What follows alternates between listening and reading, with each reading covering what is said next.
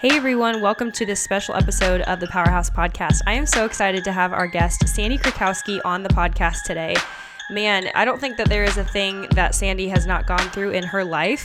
She was a single mom living on $5,000 annually when she was in her mid-20s, and before the age of 30, she actually became a millionaire. She was one of the first people to have either a Google or a Yahoo account, I think within the first 10 people to have one of those email addresses, and is the definition of a trailblazer. But today we actually talked about a lot of her story that she doesn't talk about very publicly. If you follow her on Instagram, and she's killing it right now on Reels, she's gained like 50,000 followers in like the last 2 weeks. It's amazing.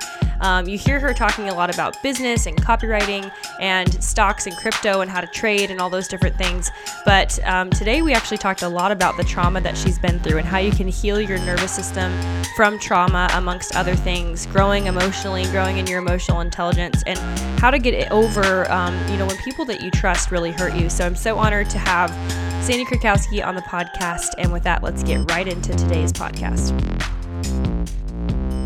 Okay, well, everyone, I'm so excited to have our guest here today, Sandi Krakowski. She has been a long time someone that I have followed on social media. You guys just heard a little bit more of her bio in our intro. And so, Sandi, welcome to the Powerhouse Podcast. We are so excited to have you. Thank you. I'm really stoked to be here. We had some fun prior to this, so I'm excited to see what we can talk about and open doors for people. And you're just going to have to bear with me. I've got Arizona allergies. So I woke up this morning sounding like I had bourbon and cigarettes for breakfast, of which I did not have either. And since I'm not going to be leading with a country song this morning, my raspy voice. Oh, I love it. If you're just listening to the audio, bear with me. Love it. Well, like I said, we are so honored to have you. Where I kind of wanted to start, so I have your book next to me, The Anomaly Mindset, and I just wanted to affirm you, like literally this book, I think I read right before COVID or during COVID, somewhere around there. And it was really the first time that I heard someone put into language exactly what I had been feeling in my heart as a very bold, I was literally called like middle child, bull in a china shop my entire life. And you just found a way to put into language, not only where you came from, but who God was throughout all of this. And also the amazing accomplishments, being a millionaire before you were 30. So I would just love for you to start with people who don't know your story, just to kind of tell us that origin story, going from being a single mom, cleaning rich people's houses that you never thought that you'd be in, to now just purchasing a new house of your own and everything in between. So whatever you want to tell us about your origin story, I'd love to just kind of set the foundation there. And a lot of my story is going to come out in my new book that I'm spending this year writing about healing the neural pathways so we truly can be who we were made to be. God put me in business way before I realized he put me in business. I didn't realize this was an assignment. And I'm very, very grateful for everything I've ever been able to do in business. But I know that this book and the work that I'm doing in helping people to release trauma and to understand how trauma affects us and understanding how our belief system 100% dictates the life we will live, I truly think it's going to be the greatest work I ever do. Now, backstory. I was a single mom of one son, my oldest genius, Jeremy. And living on $5,000 a year was not a joke. 1988, 500 square foot apartment. I remember the living room couch I had picked up from a garage sale for $5 that had a huge hole that a Great Dane had chewed out of it and threw a blanket over it. And I was thrilled because it was mine. And because I was groomed to think so, I went on the hunt for a husband as a single mom.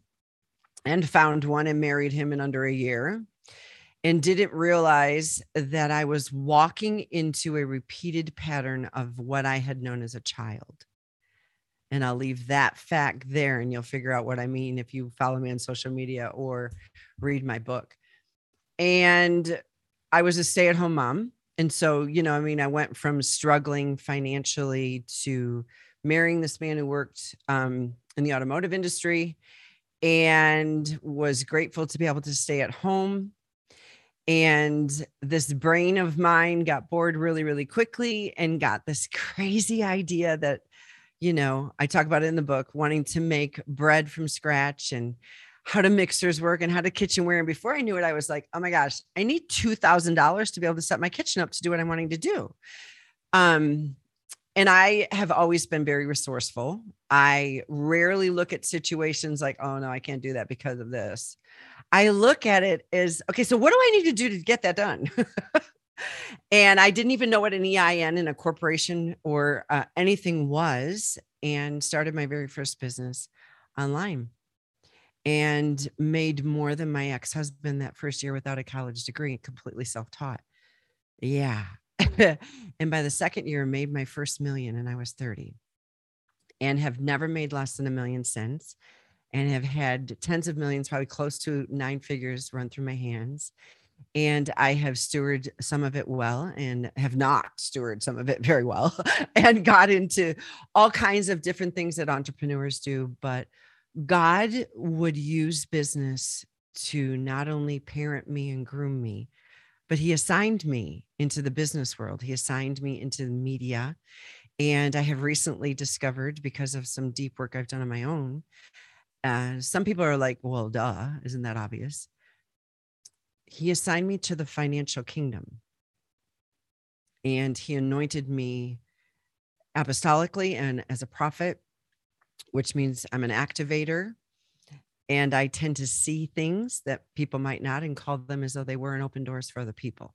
My main mantle is to help you remember who you are.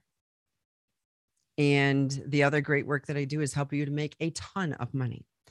And it's interesting. I could talk about anything I wanted in the church, but as soon as I started talking about money, got scary, And then as soon as you start talking about God in the business world, it's even scarier. And I'm talking about both of them naturally and in my truest self and who I was. And, the journey that I've been on, I don't know I would have signed up for it if you had told me the whole story.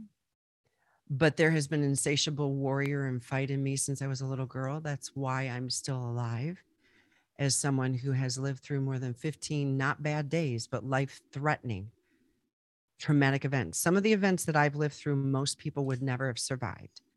They would have either died, become a heroin addict, ended up in prison, or something else horrifically detrimental. And when I received Christ as my savior at 12 years old, I had a radical encounter with God, and it was the love that I had longed for my whole life. And he was the stable one in a life that was very unstable. He was the security, and still is. And when I was younger, and there was no safety or security. And I didn't know that all that I had walked through was going to dictate and govern so much of what I do. But it did. And people would say, yeah, but my gosh, you were a single mom living on, $5,000 a year, and then you made $1 million, and you've been a millionaire since then, and you've built 18 companies. So like, what are you complaining about? I get it. My life looks very charmed, but it's never been charmed. And at one point I was diagnosed with more than 15 autoimmune conditions. I mean, I was given a year to live 4 times. The manifestation of trauma in my body, and the hyperinflammation and the hypervigilance and the chronic PTSD that I incurred since the time I was 3, when maybe 2, my very first traumatic event occurred. I believe I could have made very close to $1 billion with the skill set that I have. And I believe that's my destiny. I mean, I've had multiple prophetic words that it was. I used to get so mad at God. Like, literally, are you always going to have a prophetic word for me about money? Because to me, that meant I had to work harder. I had to work more hours and all this kind of stuff. And it wasn't until I really dove in deep to healing my body and healing my mind that a lot of what had happened to me through the years, and a lot of how I had handled it or not handled it, for that matter, was because of trauma. And I had such a warrior fight to not want to quit and not want to give up. And even if I've had psychiatrists who abused me, or pastors who abused me, or people who medicated the bejeebies out of me, I went through electroconvulsive therapy against my will. I was forced to do so when I was in my 20s. Like, all of those things were enough for me to say I've had enough. But I just, one of the things my therapist has helped me to admit is I wouldn't quit. I had an enormous capacity of courage.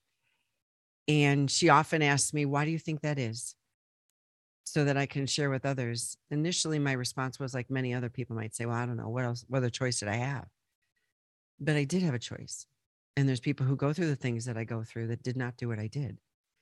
And I truly believe it is because the King of Kings and the Lord of Lords rocked right into my world when I was 12 years old.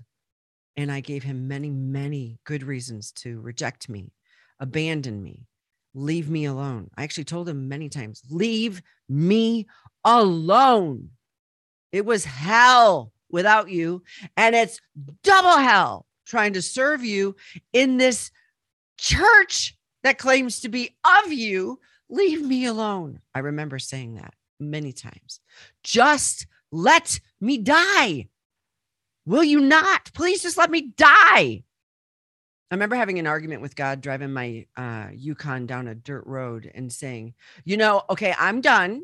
And I'm going to drive this thing into a tree and leave me alone.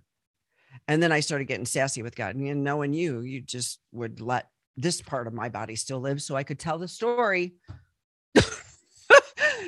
I was so set on self-destruction, and my survival mechanism was driving everything, that when I began to heal, it was like, wow,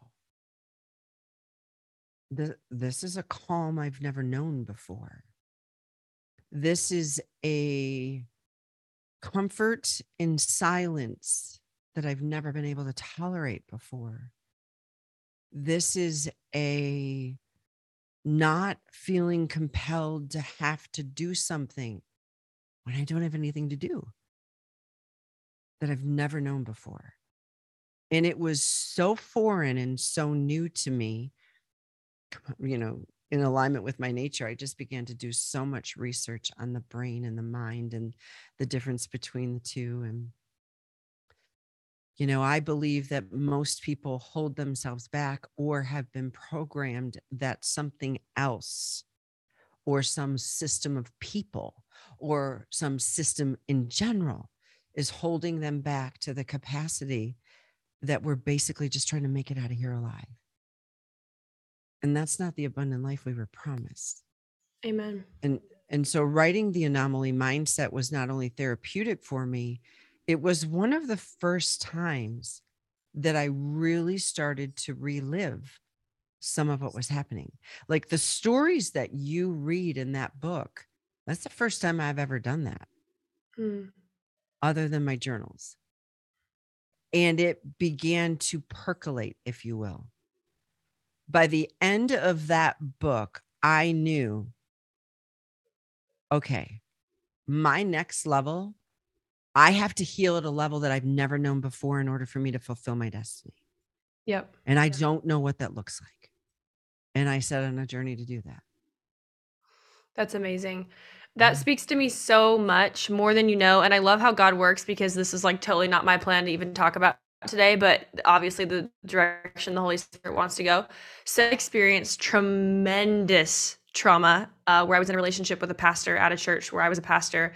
And I literally felt like I was going crazy, because I knew that I knew that I knew in the Holy Spirit what was being done to me, the emotional brainwashing that was happening, the PTSD that I was having, panic attacks every Saturday night before church.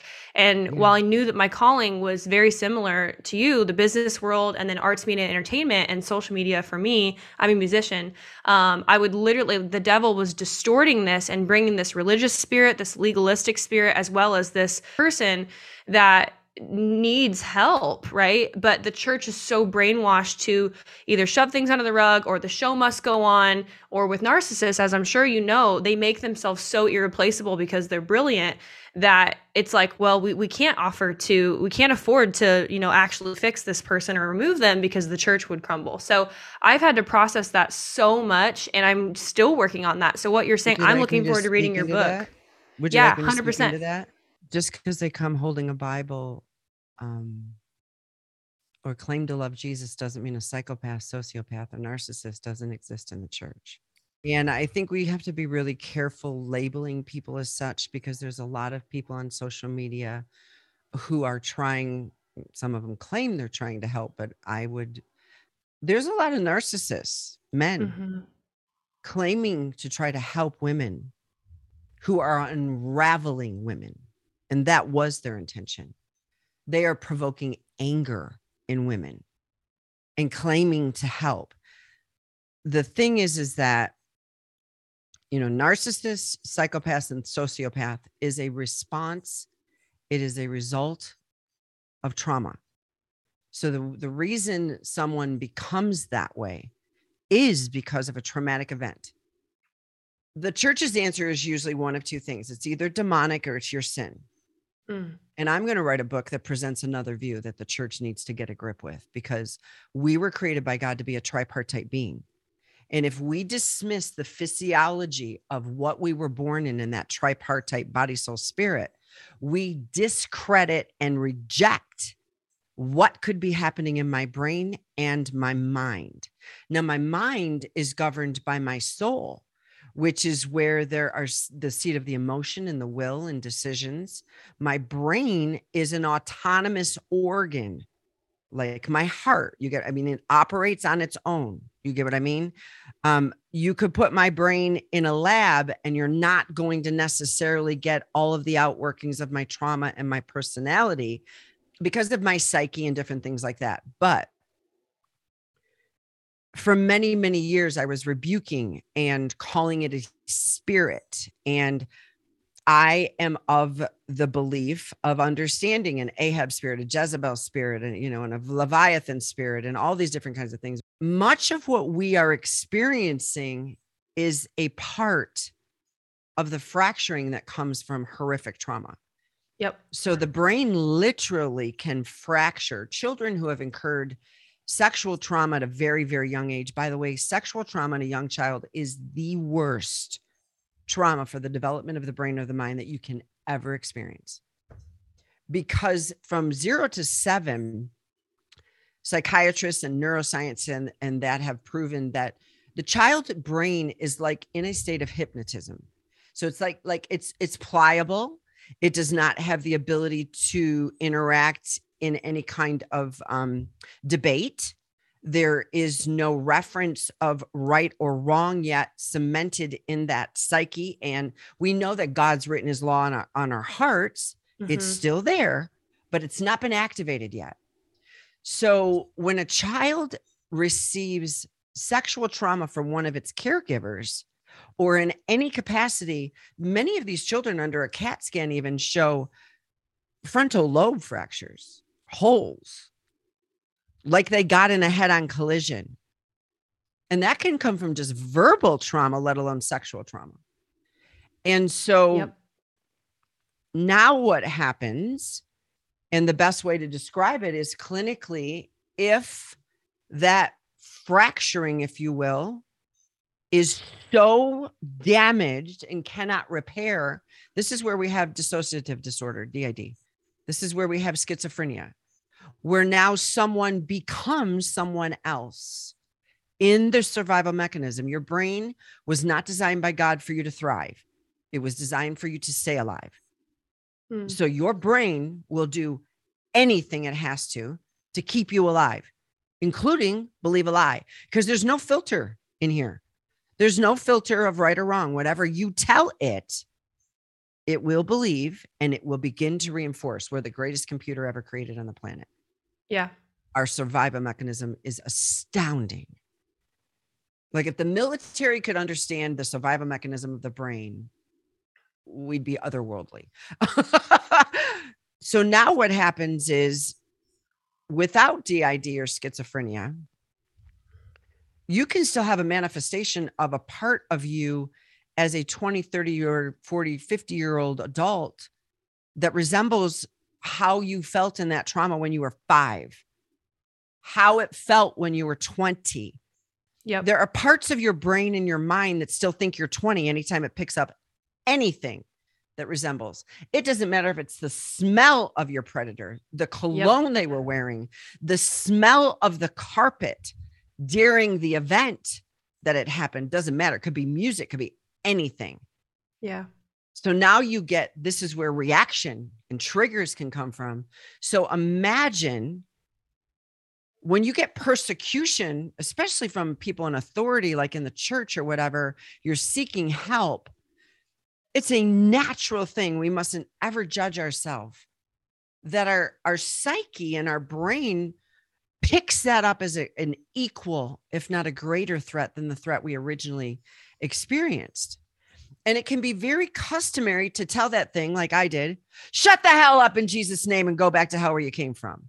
Rebuking it, trying to cut it off, trying to do deliverance to get it to go away. And I believe in deliverance ministry. I do. I believe in casting out of demons. I believe in the miraculous.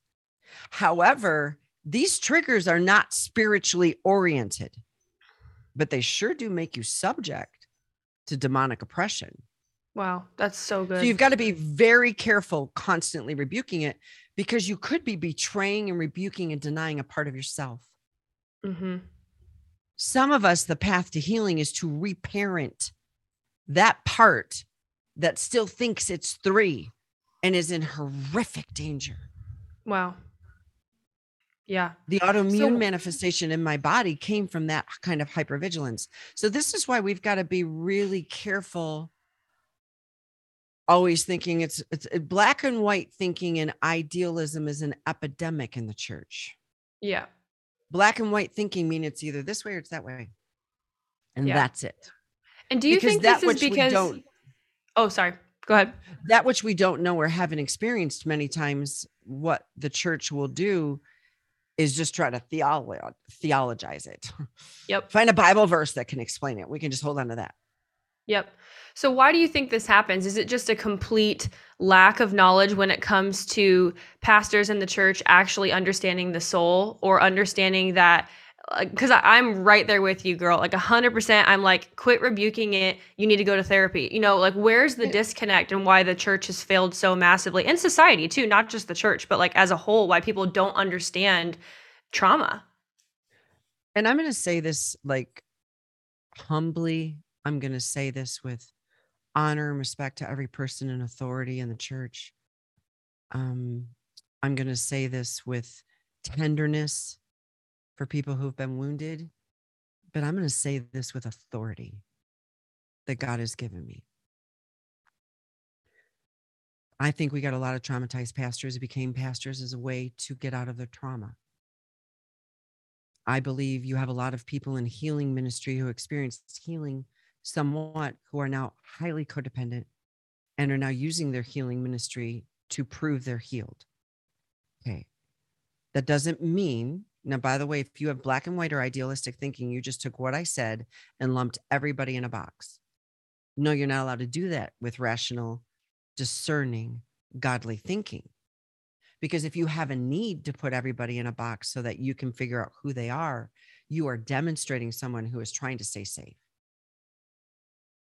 which is a manifestation of trauma. Wow. Constantly needing to fit someone in a box or a category so that I know how to relate to you is a classification method of survival. That is not in our way of connecting. That's not community. That's actually called dismissive. That's actually a method of disassociating as well. You can dissociate because you're like, well, I know what that person believes. Box. Well, I know where you're coming from. Box. I'm listening to you, but I ain't listening. Wow. That is so true. And I mean, it's very, very deep, but you have a lot of wounded people. You have wrong theology that's gone back to Paul's time. You have idolatry. You know, during the pandemic, the 2 top things that the church wanted to talk about is Donald Trump is going to save the world and we need to get back in our sanctuaries. Whether Donald Trump was God's man or not, some of the prophets who spoke the fact that, you know, God was going to take Joe Biden down and Donald Trump's going to be, they have an accounting they need to do. That doesn't mean you get to run them through the coals, but if they don't say, I missed it, That's not a good thing. We had millions of people who were in need of two things: security and safety. And if Jesus Christ and everything he deposited in us does not provide security and safety, then you tell me what the flip does. And all we could think about is, can we get back to our services? Can we get back to what we know? Well, I think God is stirring the pot and trying to get us away from what we know, because that's where we're going to heal. And a lot of times, like, churches grow and you've got structure and you've got systems, none of which is bad, but it can become an oppressive environment where we actually do church by habit. 100%. Rather than gathering together with intimacy for the Father. I'm not saying that they're like, I run classes and stuff. There's got to be a time we start and a time we end. There has to be order. I don't have the answer. God did not call me to the church. But what I see is a lot of unhealthy people trying to help people. And you have a lot of projection going on. I believe in casting out of demons. I believe in the supernatural authority of the word. I know I'm ordained and commissioned as an apostle and a prophet. I understand my mantle and my assignment, but that does not mean every time I see somebody manifesting behavior that is wrong, distorted, sinful, addictive, unbiblical, put it in any capacity you want, that my only remedy is to rebuke their sin or cast out the demon. 100%. And what's interesting is Jesus was given the same method, wasn't he? Like in the New Testament, they were trying to prescriptionize everything he was allowed to do and he wasn't allowed to do. I'm sorry. You are not allowed to do this on Sunday. You're not allowed to do that with a woman. Yep. No. Do you even know how many people she slept with? Why are you sitting with them? Why are you having dinner with them? Why are you spitting on the ground and putting it into, God has historically chosen methods that make no sense to us. I mean, the children of Israel were trained for war. These were men of war. These were our top Navy SEALs, as an example. God didn't tell them, okay, take all of your hard training, everything you've been groomed for since you were a little boy, all the weaponry you were trained in, everything else, and we are going to march around the city and you're going to take that city. No, he said, I want you to dance and I want you to sing and I want you to walk around the city 7 times. And when you're done at the 7th time, not the 6th time, not the 8th time, on the 7th time, the walls are going to come down. And in the average church today, if God said anything outside the box, but that's not how we do it. Yep. Does somebody have the minutes from our last meeting? Because we don't, like, the average church could not ever handle somebody coming in who's transgender and had surgery, a complete drug addict, like who's a lesbian, like, oh my God, if the pastor's son becomes a homosexual, the pastor's got to leave and the son needs to be, put into deliverance ministry. Like, we are so prescriptionizing today's problems with remedies that have never worked. And if we understand how the brain wants to heal, and we understand grace, and we understand the love of God, there's got to be a different way. Yeah. I don't know if it's ever going to happen. The Bible doesn't say that the church woke up before Jesus came back and there was, all this repair of all of this kind of stuff. No, it actually says when they say peace, peace, there ain't none. Yeah. I said, before Jesus comes, like, you're going to look in the church and not know who's your brother and who's not. Wow. Like, there's going to be people who say, yeah, but I talked in tongues. I did the healing ministry. I've done 973 sozos and I have led 9 million people to Christ. And I know how to exegete everything. And Jesus will say, I never knew you. Yep. So how do we begin? Like how, like, for people, or I guess who aren't called to the church mountain, what was your journey like of, I guess, your aha moment of like, okay, Is it therapy? Is it, I just need to get alone with God and actually realize what this next level of relationship, freedom, healing, because it does come back to the love of God, and God is love and the love is word, you know. So where did you start, and what would be your encouragement to people who have had one of these or multiple traumatic experiences and they're like, well, gosh, you've just blown up an atomic bomb. I thought church Well, was the answer. What do I do now? Well, everybody has, because the last 2 years has been a global trauma. Yeah, And if 100%. you think you haven't been traumatized in some capacity by this pandemic, you're kidding yourself. No, Yep. not everybody's going to need therapy to heal from that, but my just saying that just healed some people.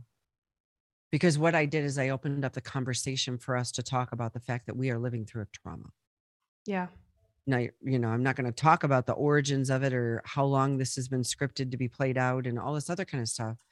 But the reality is, I, like, one of my very first predators introduced me to psychiatrists, and started putting me on multiple medications. I was subjected to Munchausen by proxy when I was little. So being told I'm sick when I'm not, and being manipulated to the point that I actually was sick, and then trying to pretend like I'm not sick when I am, like, the dynamic of that level of psychiatric manipulation was so deep that the last person I ever wanted to see was a psychotherapist, a therapist, or a psychiatrist, especially because the very first person who not only did all of that, but physically violated me as a little girl for many years was going to a psychiatrist, and still does to this day. So, like, but I had and still have an insatiable desire that this is not all there is. Yeah. And I went through deliverance ministry, and I went through multiple weeks with different things. Restoring the foundations is hugely beneficial to many people. However, I knew there's more. And I met someone in 2017 who said to me, have you ever been diagnosed with PTSD? And I was just like, what? Because you see, my theology was all of that happened to me, but the past has gone away. The new has come. Yeah. I'm a new creation in Christ Jesus. Isn't Jesus enough? Like, if Jesus was enough to raise from the dead and blot out my sin and justify me, and I'm now being sanctified by the work of the Holy Spirit, isn't that enough to heal this? Like, didn't I get a new brain when I got born again? Like, didn't I get a new limbs and new joints, even though I started getting arthritis by the time I was 10? Like, that's how I was trying to live. Like, that's what happened. And again, I believe in the miraculous power of God. I've experienced numerous miracles that make no sense, have been documented by doctors, but I knew that there was more. And when I started, and you'd have to listen to my podcast on cannabis and Christians and releasing trauma, on my journey of weaning off of opiates and prednisone and all of that. I was never an addict, but I had and still battle Crohn's and RA and multiple autoimmune conditions. I'm in the gym 6 days a week and can leg press 585 pounds now, and just do an infusion of Remicade. But there was a time when I had to wean off of over 100 milligrams of Oxycontin. And I created my own protocol, and that started me on the pathway of studying how does dopamine work in the brain, and how about the neuroepinephrine levels and all this other kind of stuff. And I immediately was like, hold up a sec. And I started studying how trauma causes the body to inflame. And I mean, I had times when I would go into the hospital for Crohn's, and they would check my CPK, my inflammatory levels, and they were off the charts. Like I had just had a heart attack. That's how high all of my levels were. And the more I began to study it, I'm like, there's got to be more. And I'm going to tell you, Chalene Johnson is someone that I have looked up to for many years. And Chalene Johnson is someone, it'll be in my book, that some of my parts did not like. Some of my unhealed parts, especially my bratty teenager part, did not like her. And my wounded younger little girl self that's healing was not sure of her. And my 20-year-old self wanted to be competitive with her. And then my 30-year-old business person was just like, and I've always looked up to her. She's never done me any wrong or anything. She's forgiven me for so many bratty moments. And there was a situation that came up with a man I was dating, and I did not even know what a narcissist was. And he horrifically abused me and traumatized me in 2019 and 2020. And that was about all I could take anymore. And it brought up all my other stuff. Classic narcissist. Digging up all the other stuff so they can abuse you with it. Yep. But God. And I reached out to Shalene and I said, I know you know a lot of people. I know your best friend's a therapist, but I really need some healing. And I'm in a really dark place and I need some help. And she said, hands down, bar none, you can trust your life with Dr. Michaela Sarno. Now you have to understand, I've never had a therapist that I could ever trust, let alone my younger self trust. And Dr. Michaela won the trust of me and my parts. And has significantly, I can't even say it without crying, like significantly became a safe place for me and began to do EMDR plus parts work with me. And you can not only see it, you can hear it. And I think to people who are struggling or to pastors who don't know what to do, you know, I've met many pastors that God has actually been seeding this kind of information into their spirit for many years, but they didn't have all the pieces. I strongly recommend you do some research. There's 3 different modalities that I'm going to open up in my book. EMDR is hugely effective, but it's nowhere near as effective without parts work. And parts work is even a part of some ministries, understanding that wounded part and being able to go back and reframe the belief systems so that you can reintegrate that. The brain will actually heal. It's so wild. It's like having a broken limb and never having it set and living for 25 or 30 years with that. Let's say I broke my hand. I never had it set. For the next 30 years, I'm living like this. And what's going to happen is the rest of my arm is going to bring reinforcements to make sure that this doesn't get hurt again. And every time I look at this or bump this in any way, I'm going to be immediately, especially in my nerve endings, reminded I had a broken limb and it didn't get reset. And this is what I'm dealing with. And in many cases, and I'm hoping some of you are prophetic enough and will pick up on this, it will harden.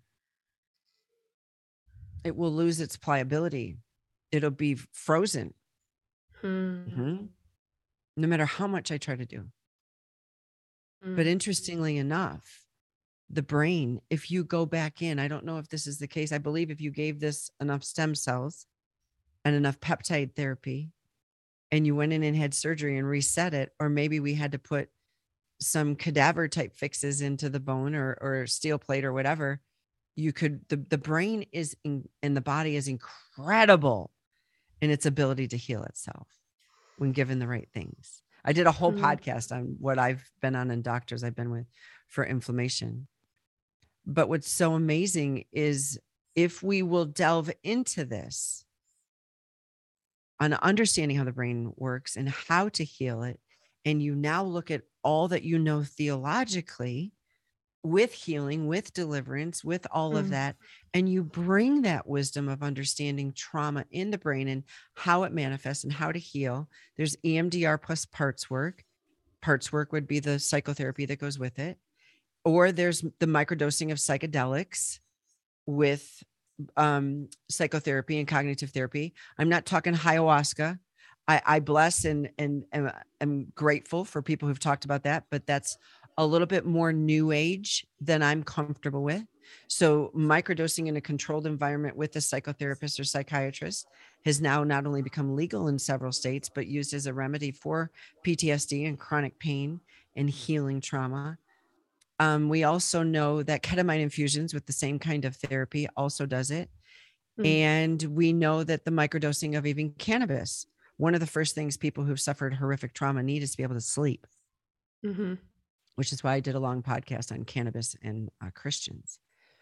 The bottom line is just, why are we trying to heal the very thing that governs our soul and our spirit, that's our mind and our brain, without healing those? It's obvious we have a lot of traumatized people living. Just go on social media for an hour. You'll see. Yeah. It's not your imagination that they all sound like a bunch of bratty teenagers. Wow. It's because you've just lived through a horrific trauma, and you got a lot of people walking around as their teenage self. Wow. Behaving like full grown 50-year-olds with master's degrees, acting like they're 10. Wow. Like sometimes I want to reply to people, did you just pull my hair on the playground? Because that's what it felt like. Wow. Like you just reached through the screen and wanted to tell me you don't like me, and you pulled my hair on the playground. Wow. Yeah. And it, you know, I imagine my book's going to be very thick. Much of it's going to be clinical.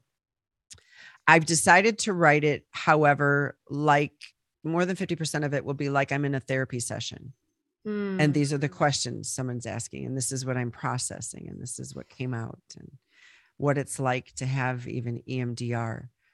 Initially, that was like very, very different for me, but I could feel my brain like defragging for like a week. I could feel it processing and healing.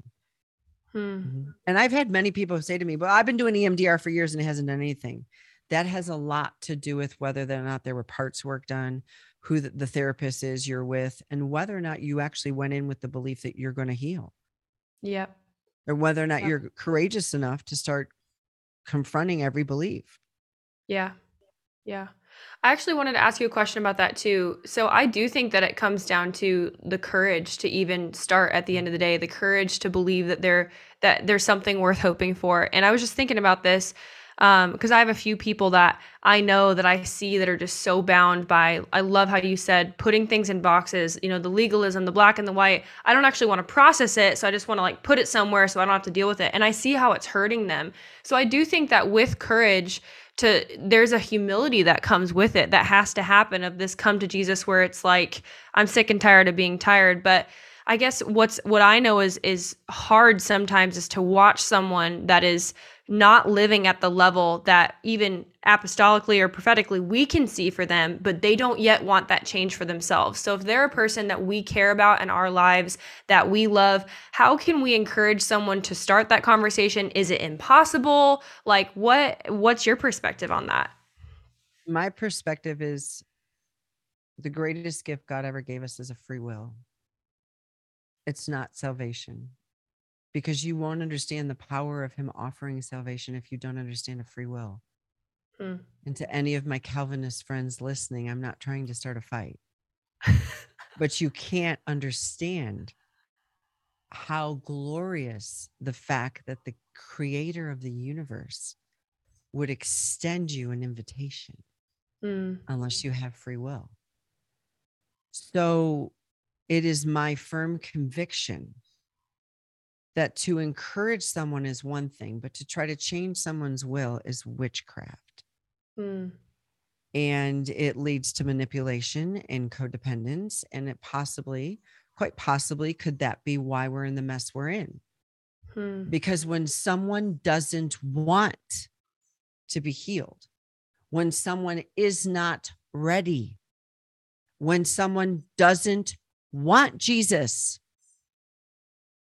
and we think it is our ministry to continue pushing, are we really walking in ministry, or are we doing witchcraft? And the fruit of witchcraft is what we see in a lot of places. Now, I know this can be very devastating. I don't have all your answers. It's not black and white. Yeah. It's not black and white, and it's not idealistic.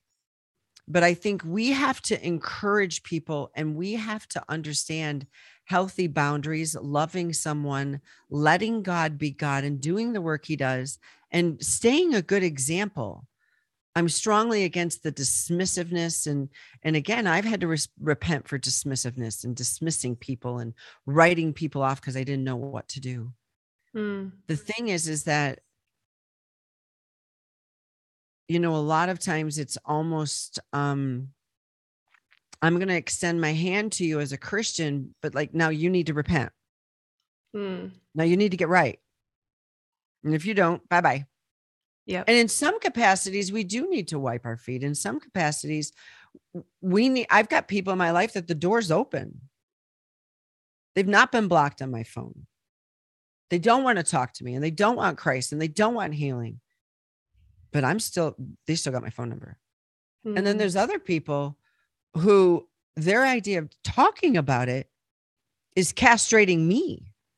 Their idea of talking about it is trying to practice witchcraft on me against trying to get me to change my will. Yeah.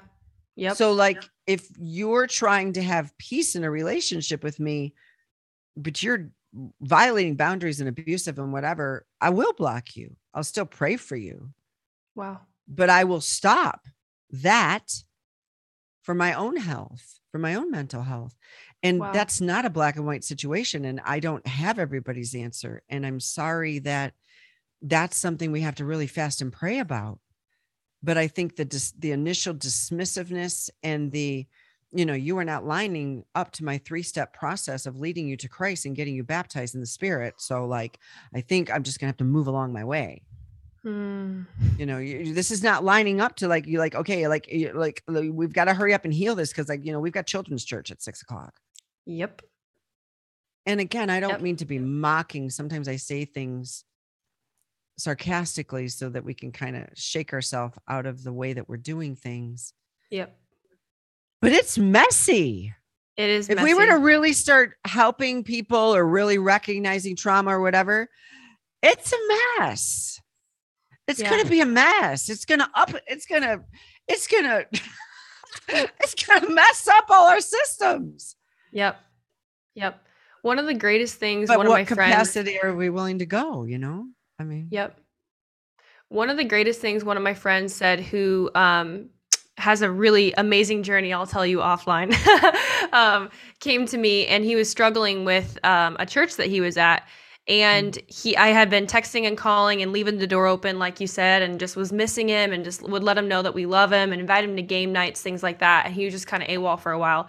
He came back when we were at like a birthday party and we had seen him.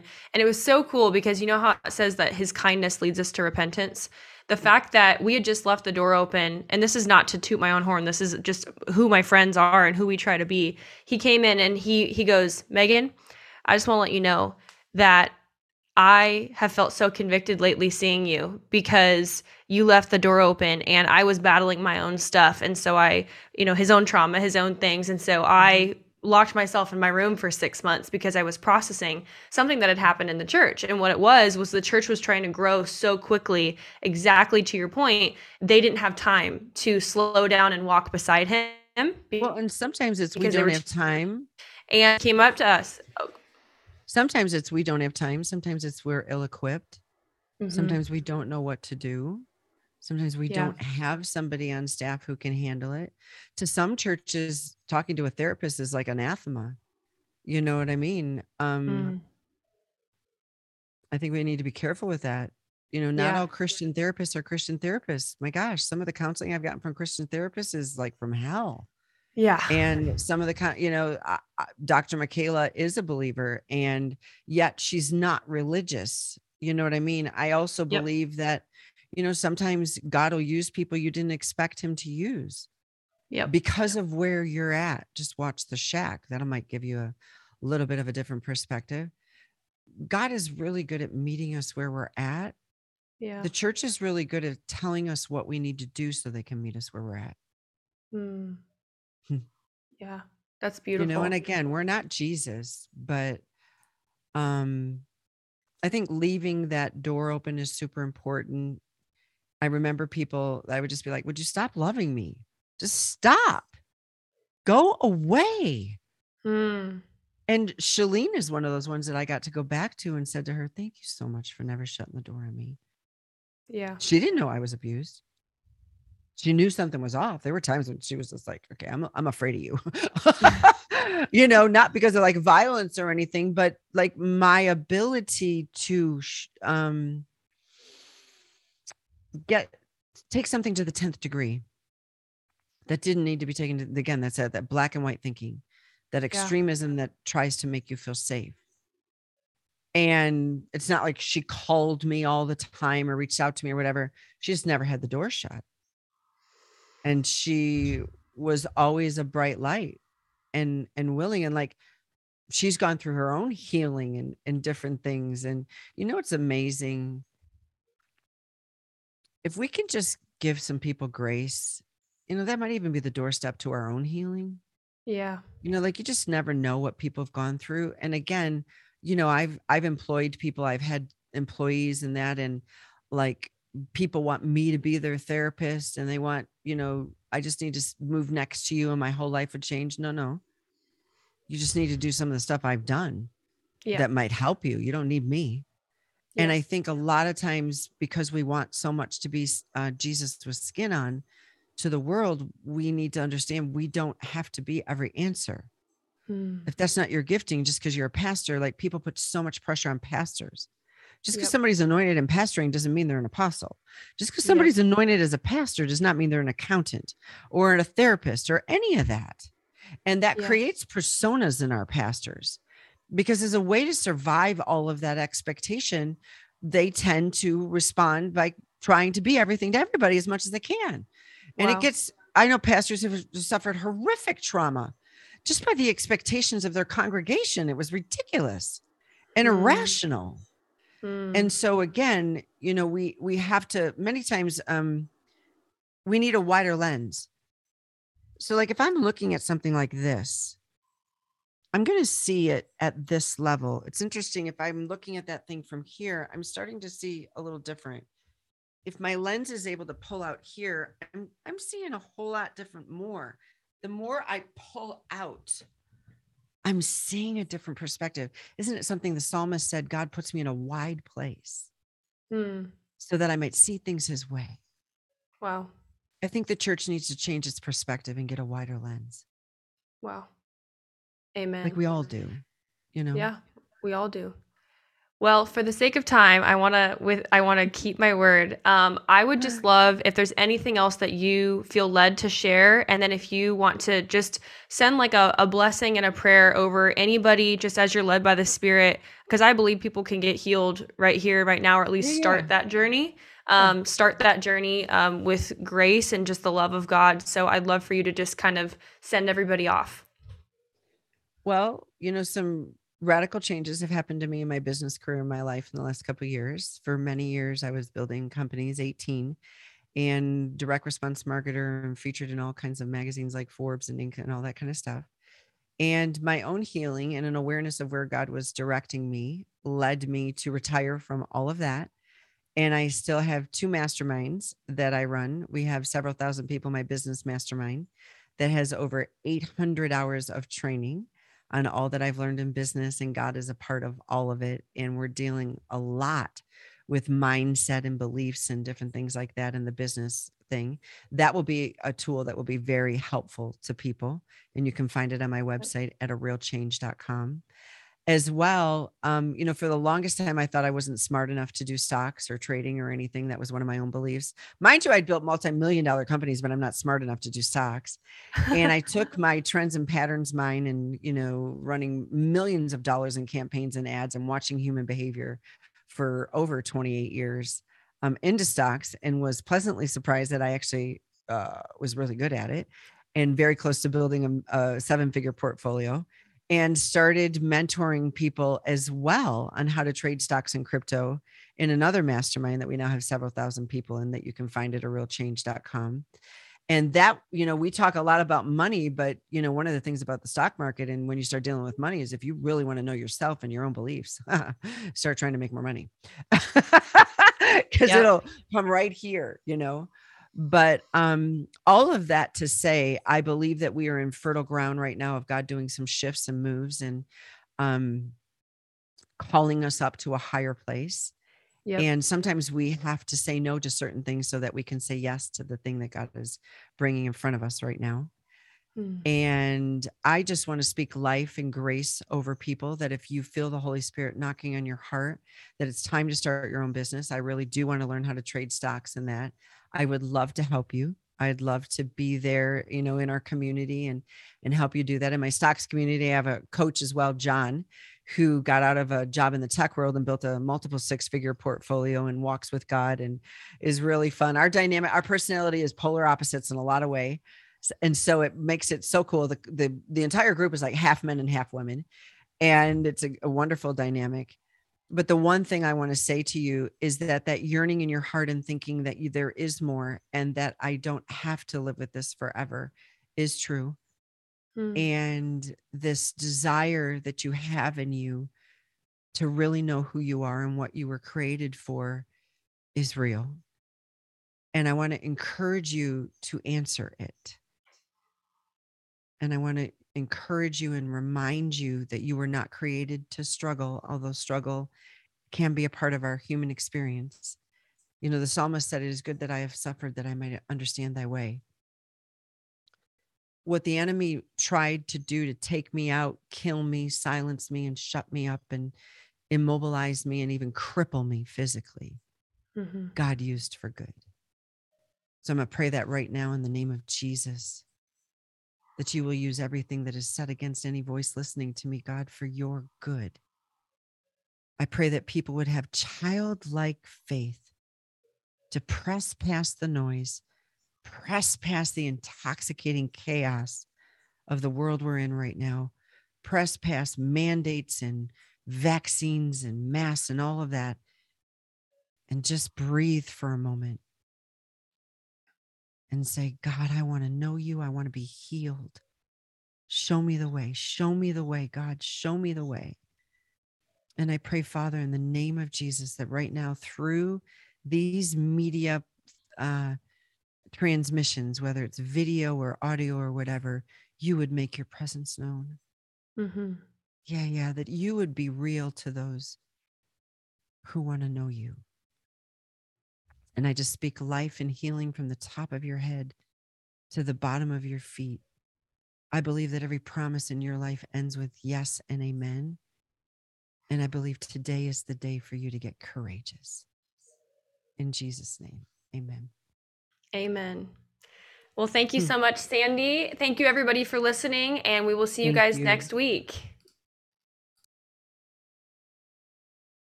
Hey guys, Coach Megan here, and thank you so much for listening to this episode of the Powerhouse Podcast. We're so honored to have you wherever you are, near or far away from the great metropolis of Omaha, Nebraska, where we are from. We are so proud to be your virtual coaches. If you could just share this with a friend that you feel like needs to hear this today, give us a 5-star review if you haven't already, and click that link below in our show notes. We promise we are the nicest people. We are the nicest people, we promise, and we'd love to meet you, and we'd love to figure out if you're a good fit for our programs, or make a suggestion for a different coach, different consultant, different person that's a professional in their field that can help you.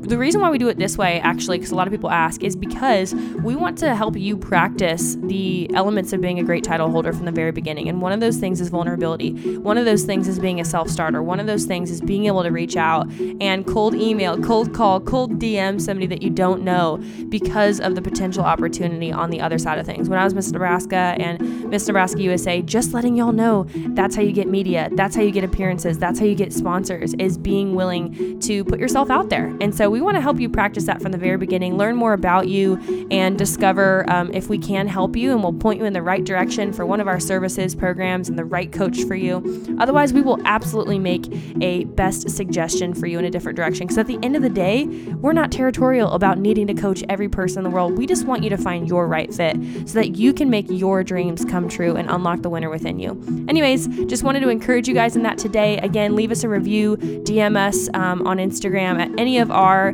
handles. And with that, we'll see you guys next week.